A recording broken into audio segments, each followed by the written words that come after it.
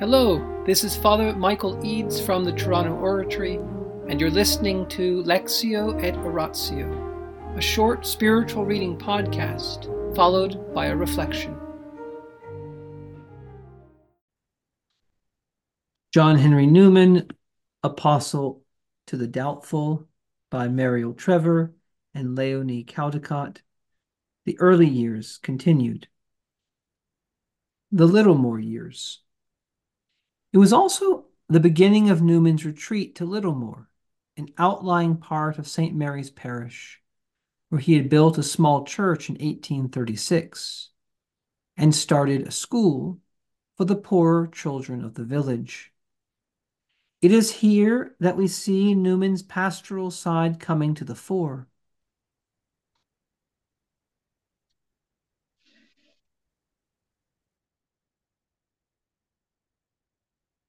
He personally taught the children their catechism and how to sing the psalms, leading them with his fiddle. But he also had a care for their physical needs.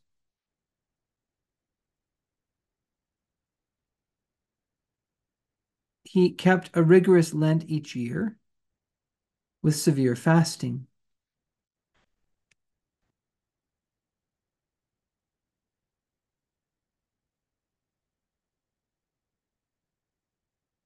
He personally taught the children their catechism and how to sing the psalms, leading them with his fiddle. But he also had a care for their physical needs, kitting the girls out with new pinafores. He kept a rigorous Lent each year with severe fasting, though he walked into Oxford most days to perform his duties there. He converted some stable buildings into a simple residence, where he was soon joined by various young men who were beginning to feel that there was no place for them in a Church of England, which maintained its Protestantism so vociferously. During the years at Littlemore, Newman, who had stopped the tracts at his bishop's request, had to endure condemnation from almost all the bishops in their triennial charges, thus demonstrating to him that they repudiated the role of guardians of the Catholic and Apostolic faith, except as it had been reformed in the 16th century. Newman gave up St. Mary's in 1843 and lived at Littlemore as a layman, the services being said there by his curate and friend, William John Copeland. Newman read the daily offices of the Roman Breviary from the volumes that had belonged to his friend and fellow Anglo-Catholic Hurrell Froude, who died in 1836. The process of moving from the Church of England to the Catholic Church in communion with the Holy See of Rome was painful for Newman, as conscience seemed to be prizing him out of his life's work and away from his oldest friends towards a Catholic Church, which in England had long been suppressed under penal laws, lifted only in 1829, and consequently was little known, few in numbers, and with few educational opportunities. Newman was also uncertain that the Roman Church had not been seriously corrupted in its long history. In the name of the Father, and of the Son, and of the Holy Spirit. Amen. Angels of God, our guardians dear, to whom God's love commits us here, ever this day be at our side, to light and guard, to rule and guide. Amen. Most Sacred Heart of Jesus, teacher of teachers, have mercy on us. Saint Philip Neri, gentle guide of youth, patron of thy own, vessel of the Holy Ghost, pray for us. In the name of the Father, and the Son, and the Holy Spirit. Amen. How far was Littlemore from Oxford? Well, about a little over 5 kilometers, around 3 miles. And So it was, a little under an hour walk for Newman to go from Oriel College, where he was, and St. Mary's, the university church where he was uh, in place, to Littlemore, this country parish that he had responsibilities at. St. Mary's and Oriel are basically right next to each other in Oxford. And so he would have this long walk out to Littlemore, or if he was living out there, the walk into Oxford and back. So Newman loved to walk. And what we see here is that Newman, when he retired to Littlemore, moved out to Littlemore, he really began to live, on the one hand, more of a monastic life, living in these converted stables, building a chapel, praying the breviary at regular times, having much more time for fasting, reading, study, prayer. But what also appears at the same time is Newman's pastoral side, as the reading tonight mentions. His creativity in coming up with spiritual exercises for the poor children of the village. His trying to find ways to bring people closer to God at all levels of society. And in that way, this combination of a life of prayer with a pastoral responsibility, a creativity, kind of openness to the Holy Spirit's way of leading people, we see that Newman was already in some ways imitating his eventual patron, St. Philip Neri, who combined in the oratorian life a life of deep prayer, contemplative vocation, with a mission to administer the sacraments and to preach the gospel, the daily distribution of the word of God, in a creative and joyful way. And so Newman is living out at Littlemore and trying to avoid controversy.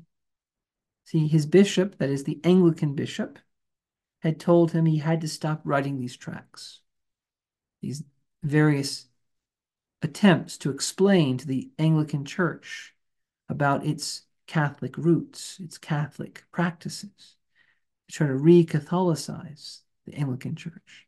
He was told to stop writing them, and he obeyed because he thought his bishop was a successor of the apostles.